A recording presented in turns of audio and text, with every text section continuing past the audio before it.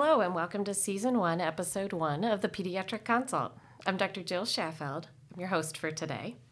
I'm a general pediatrician in the Cincinnati area, and I'm so excited to bring you the first episode of our new podcast, created just for community practitioners.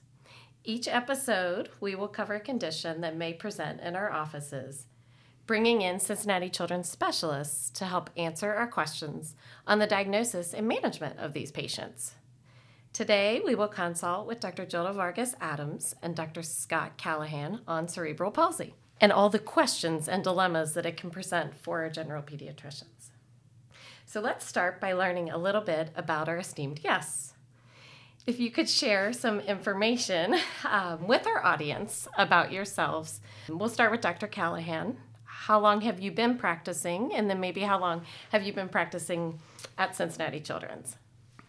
So I've been practicing both for 20 years. I've been working for Cincinnati Children's for 20 years. The first 15 years I spent at a primary care practice out in Batesville, Indiana. And for the past 5 years, I've been the medical director for the Complex Care Center here at Cincinnati Children's. Wonderful. Thank you. Are there any special interests you would like to share with us? I think it's probably in the name of the Complex Care Center, to be honest. Like a lot of primary care docs, had those very unique and special kids in the practice and thought, is there some place that I can go to see more of them more often? And Children's happens to be a wonderful place to consolidate all those great kids. It's great, and definitely a big need for that within our community. And Dr. Vargas-Adams, if you could tell us a little bit about yourself as well. Yes, well, I'm one of those folks who came to Cincinnati for training in our combined program of pediatrics and rehab medicine and fell in the quicksand. And so I've been here and practicing in our division of peds rehab medicine for over 20 years now. My area of interest is really in cerebral palsy, and that is the focus of almost all of my practice. I have been the director of our CP team clinics and am the program director for the CP program.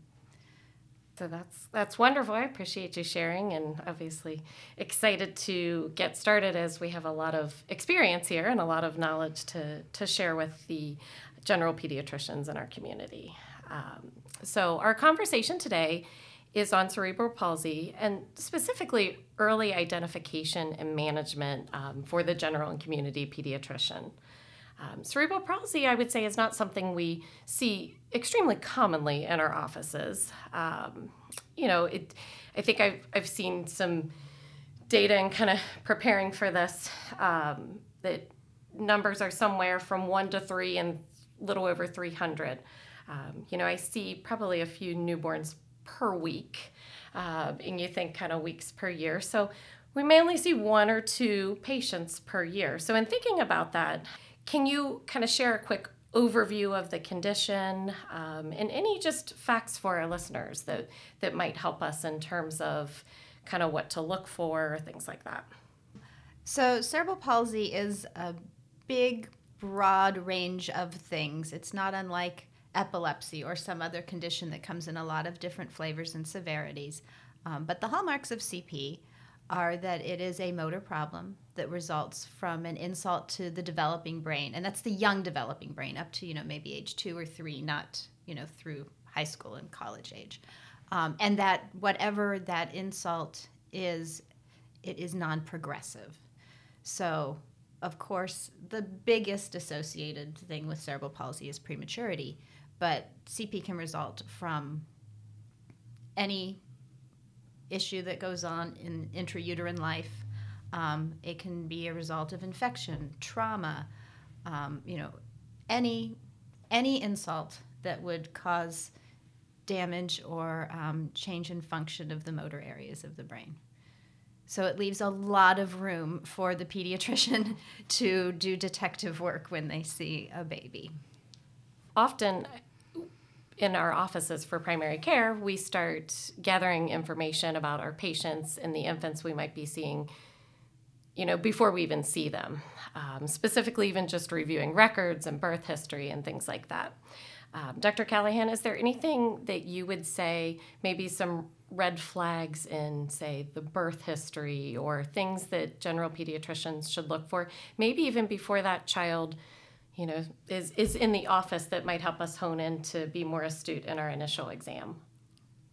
Sure. So I would probably break it down into two ways.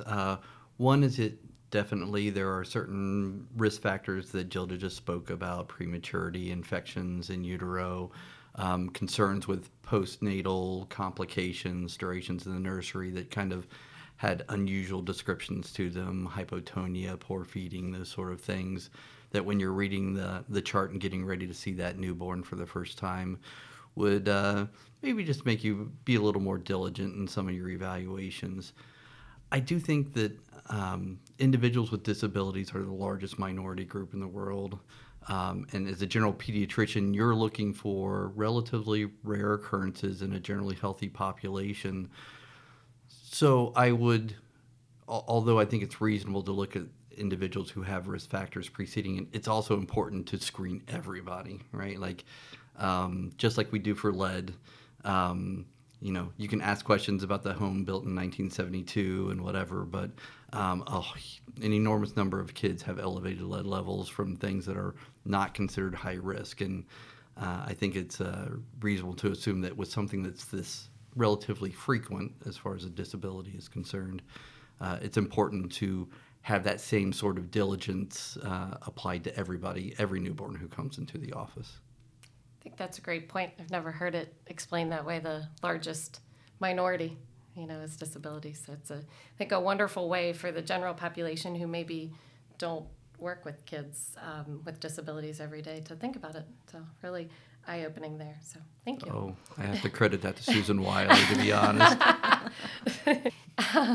As a general pediatrician, after that initial visit, we have pretty regular intervals that we will be seeing the children at, obviously the birth visit, 1 month, 2 months, 4 months, we're seeing them very, very regularly in the office. And I've realized without consciously thinking about it, I have kind of a unwritten rule that when I look at developmental milestones, I say, if a child is not meeting a milestone, I expect that they're going to be meeting at one visit, but at the subsequent visit, they meet it, then we're kind of okay.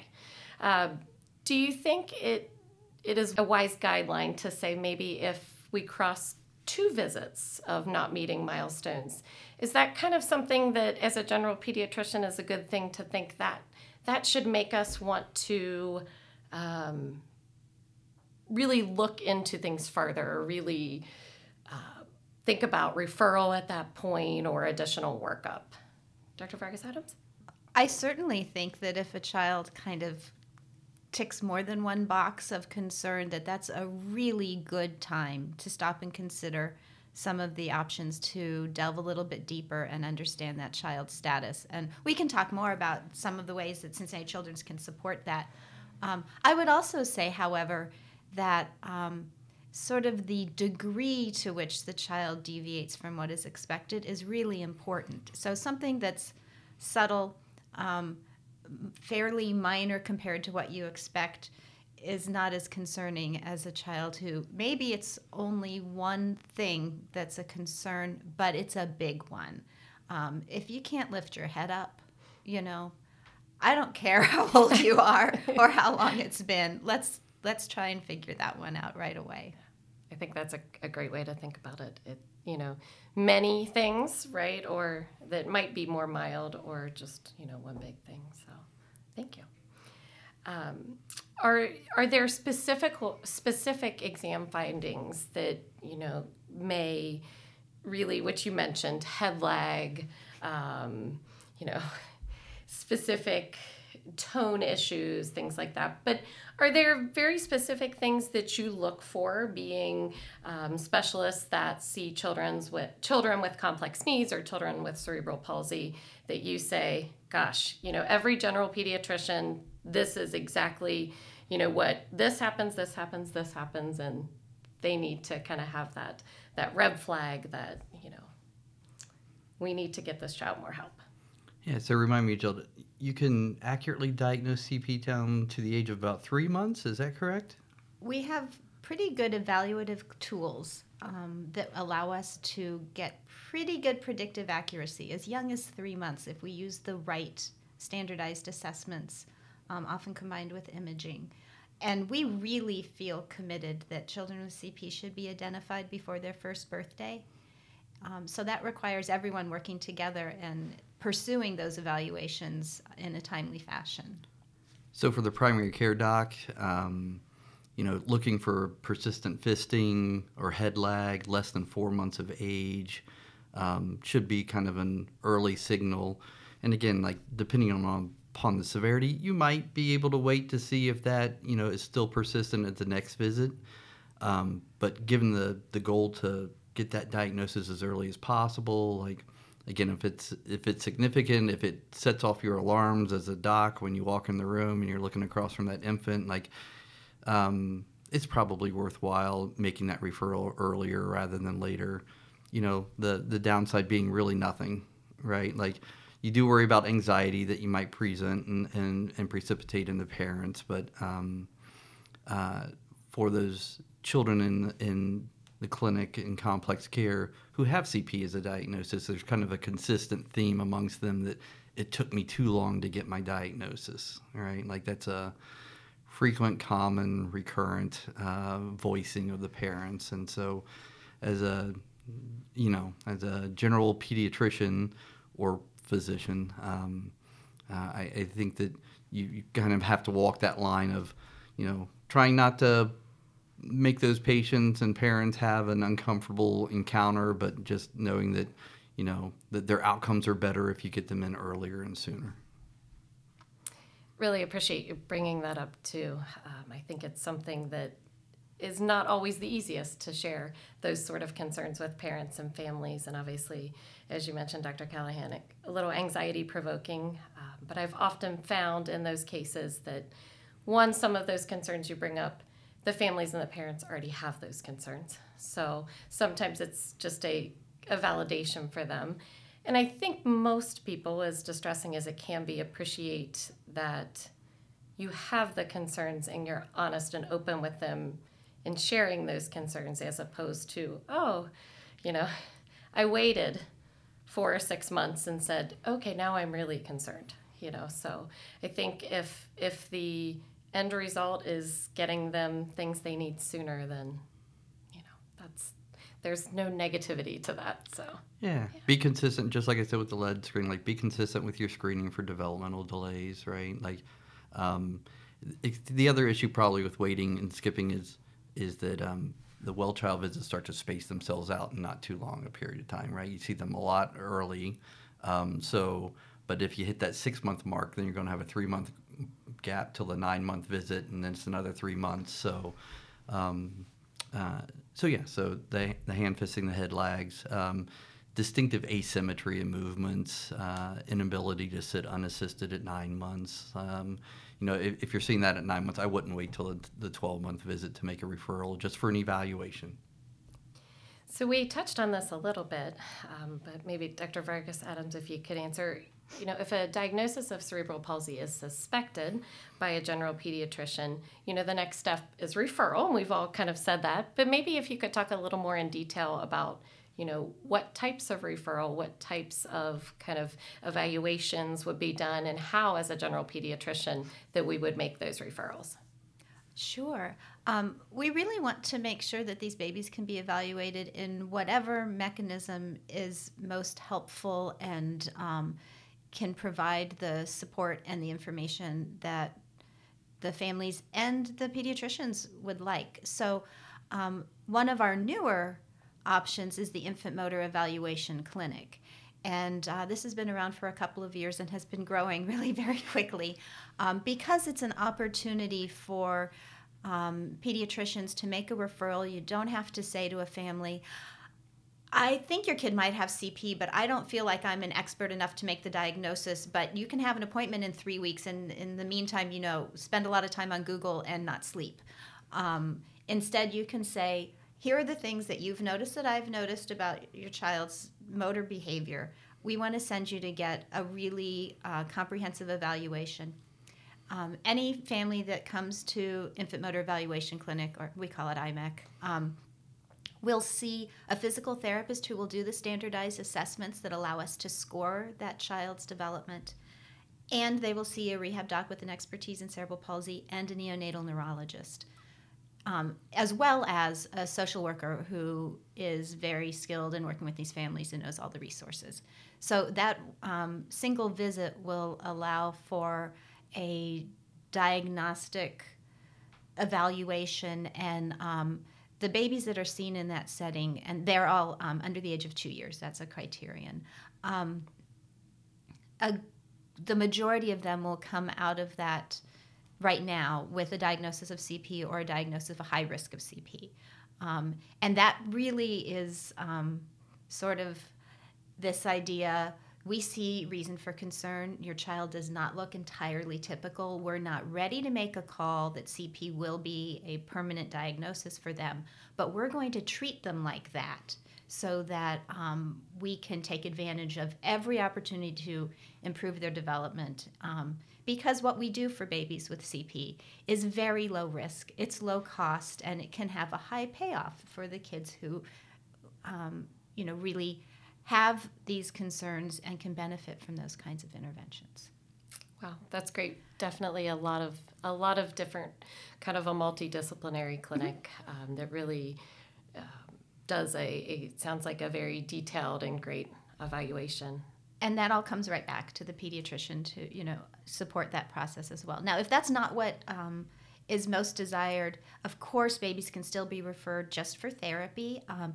And our outpatient therapy providers, any baby who is in this realm of developmental concerns will be screened in a very general way. And if there are concerns that maybe they should be further evaluated for cerebral palsy, the referring provider will be messaged with a letter saying, maybe this baby could go to IMEC. Here's how you would do that. And then there are also even ways you could specifically ask for some of those evaluations that we would use otherwise, like the Hammersmith Infant Neurologic Exam or the AIMS, the GMA, different ones that are most appropriate, and they can be done by our therapists as well. And if I've made a small mistake and sent them to you, Dr. Vargas Adams, and there is no diagnosis, you manage that as well. Oh, right? Of course, yeah. In rehab medicine, we're always happy to see those babies and scratch our heads with you a little bit. Mm-hmm. So I've gotten those letters back from the IMEC clinic, right? Like, thank you for your referral. Although this patient has some gross motor delays, we didn't think that any of these were related to any static neurologic issues. They may want to continue some physical therapy from whatever modality is easiest and best for the family to contact, but they don't require any further evaluation from the IMEC clinic. Those are also wonderful letters to get back, right? Sure. I love that you both touched on that. I feel like it's something as a general pediatrician I think about a lot is, risk-benefit ratio. There's no risk to a referral and evaluation. I'm not referring them for, some CT scan that's going to increase the risk of cancer or something crazy like that. This is just a referral for an evaluation. There's not really a loss there. There's not a big risk or a negative to a referral. And if the news is good news, then that's wonderful. That's even better. So, and if it's not, at least we've made that referral while they're young and quickly and, just helped everyone in the process, family, patient, and pediatrician as well, to kind of understand how that process goes and how to get them help sooner. So. And the diagnosis is important, right? Yes. Like, because the therapies are different. So, it's not probably in the patient's best interest just to have a referral to a general therapist to receive PT for something if their diagnosis is CP and if they could have therapies directed specifically for that diagnosis. So again, just another good reason to do it early, either exclude or make the diagnosis.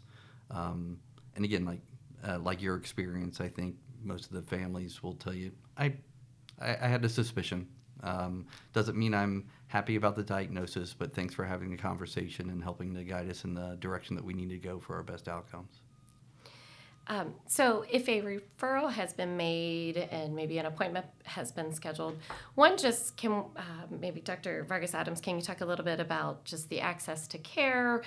what that weight typically would look like, and if there's anything that maybe the pediatrician can do to help the patient or help the infant in the meantime, and even maybe some resources for families as they wait for that appointment. Yes, so we try really hard to get these babies in as quickly as possible into the IMEC appointments, and we have been adding more clinics, more providers in an effort to meet that need. Usually we're able to see them expeditiously. If there are concerns, of course, our division welcomes phone calls or emails from providers who have concerns, and we work directly with the families trying to find ways to make sure their evaluation happens in a timely way. In the meantime, of course, there's no reason that a child can't be referred to therapy if you feel like there are goals for them to pursue, and that, of course, can be in any facility that you think would be most appropriate, and certainly county early intervention services are one option. Many of the therapy services out there are tremendous, but not all of them are. So I think it's always useful for the pediatrician to ask good questions of families to understand the quality of the therapy they're receiving, and then to suggest alternate sources on the occasions that it maybe isn't as useful as we would hope. For families who are really looking for more support, if this diagnosis has been discussed and they understand that that might be what is on the horizon for them, there are lots of CP-specific resources, and we have a CP line at Children's, 803-GO-CP, and that's staffed by our care coordinators who are really good at talking through all kinds of questions with families and getting them where they need to go. When they don't have a diagnosis yet, though, it's very hard, I think, to hand a phone number like that to a family. Absolutely. And so, if there are other specific questions or things, maybe behind the scenes, you could reach out to us. We'd be happy to work with anyone to make sure that these kids and their families are getting what they need.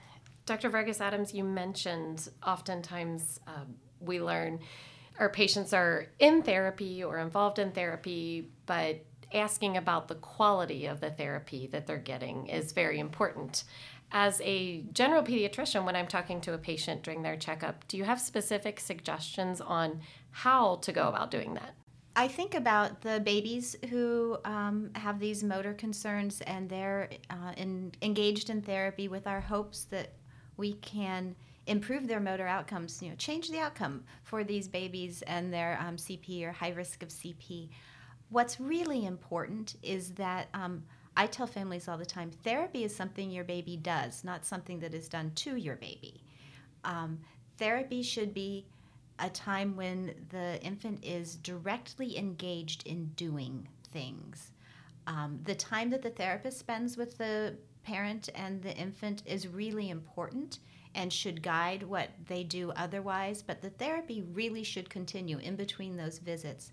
It should be part of their daily experience in their natural environment so that babies are continually challenged to develop their motor skills. Some of the recent research has demonstrated a real benefit to these active, engaging therapies. They talk about offering babies the just right challenge. What is the thing that they almost can do, and how do we help them work towards achieving that goal? So you want parents to tell you, well, my therapist does X and Y, and I watch my baby do these things, and then I practice that with them in between.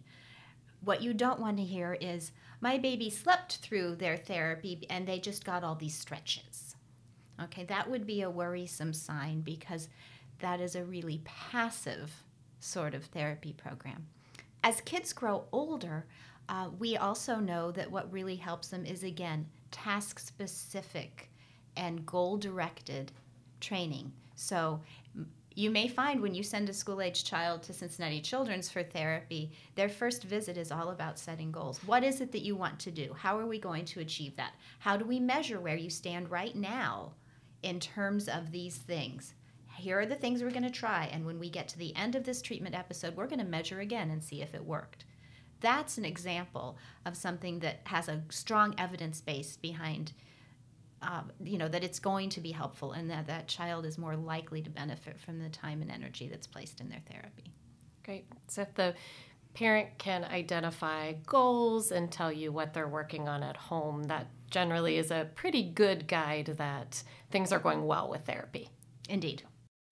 As a pediatrician that develops relationships with these families and with these patients over time, I've kind of often thought a lot of our focus, as it should be early on, is on physical strength and functionality and things like that as they grow and develop with a diagnosis of cerebral palsy. But are there specific ways or things that either one of you can think of to help actually support their mental health as well?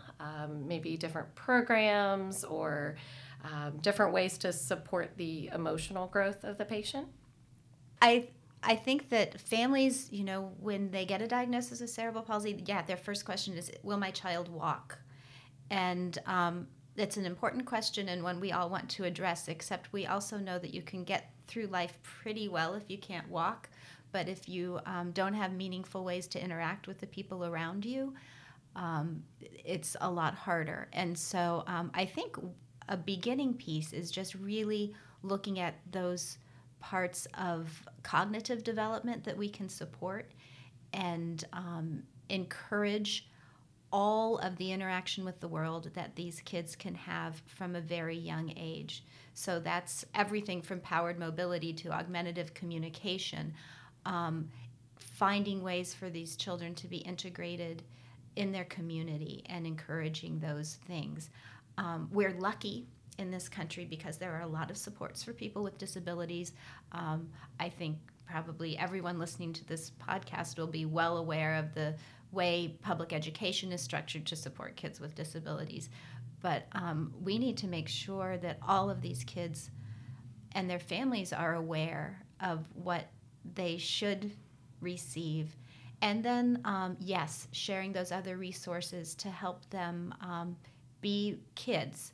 So where are the recreational opportunities that they can engage with regularly?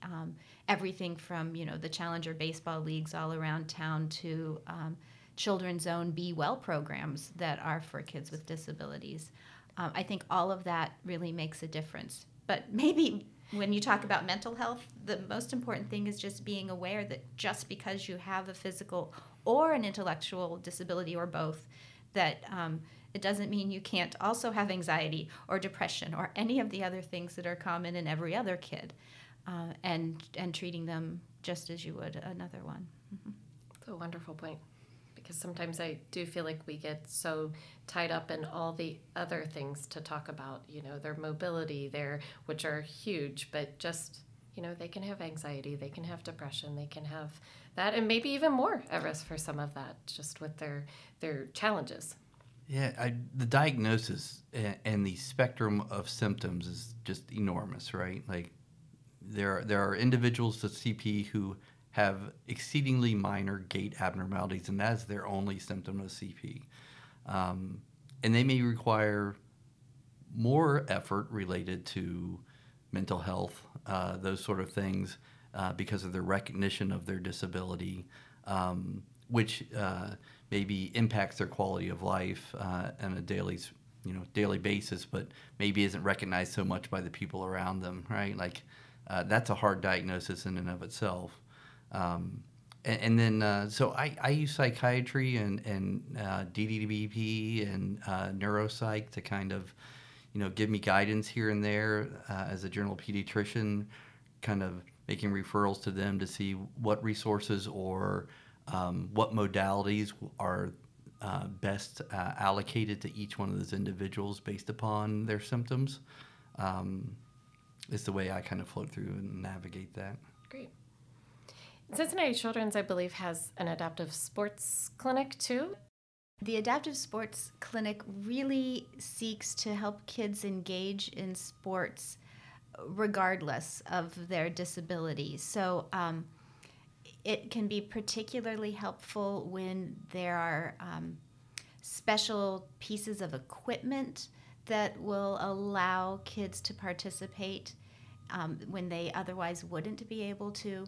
Problem solving around particular impairments that impact maybe just one or two aspects of participation in a specific sport, and even helping kids who have a disability figure out which sports are going to be great for them.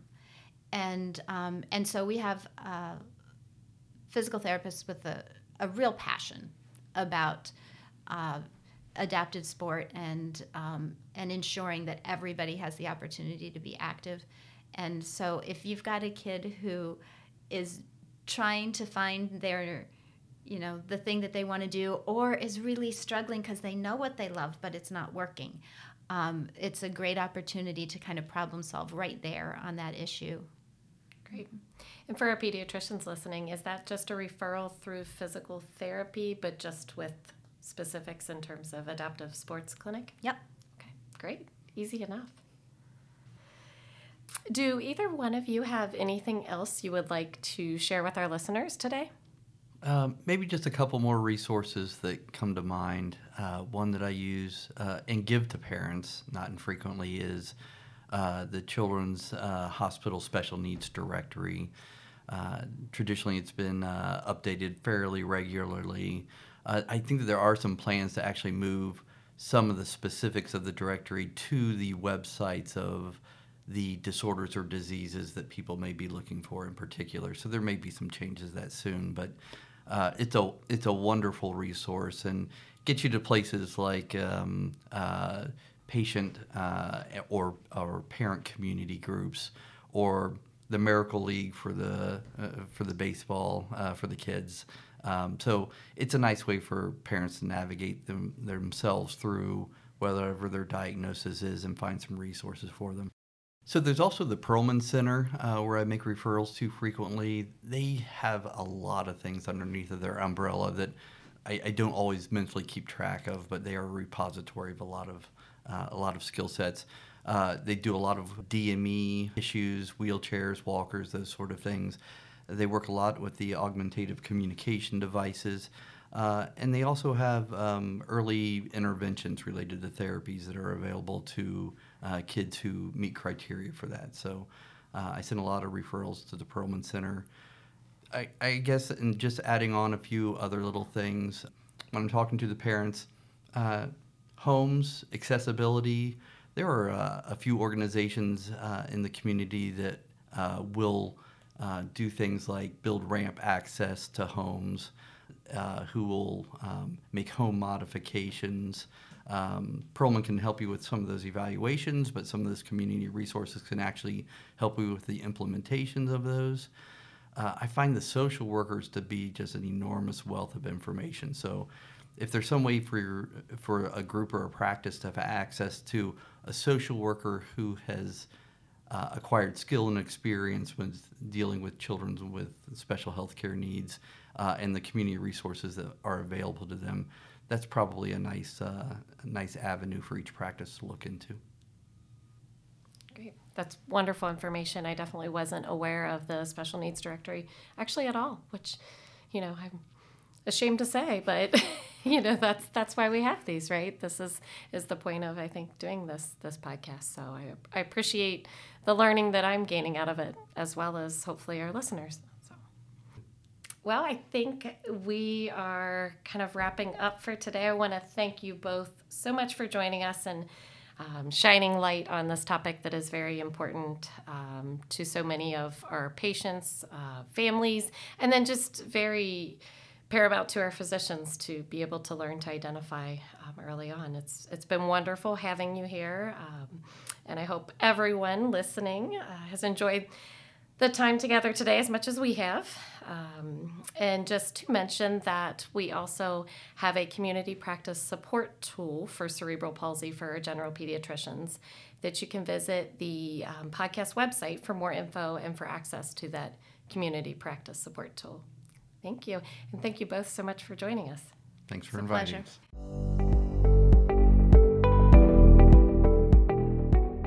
Future episodes of the Pediatric Consult will be eligible for CME credit. We were so excited to get this episode to you that we are sharing it without, but please look out for it in our next episode.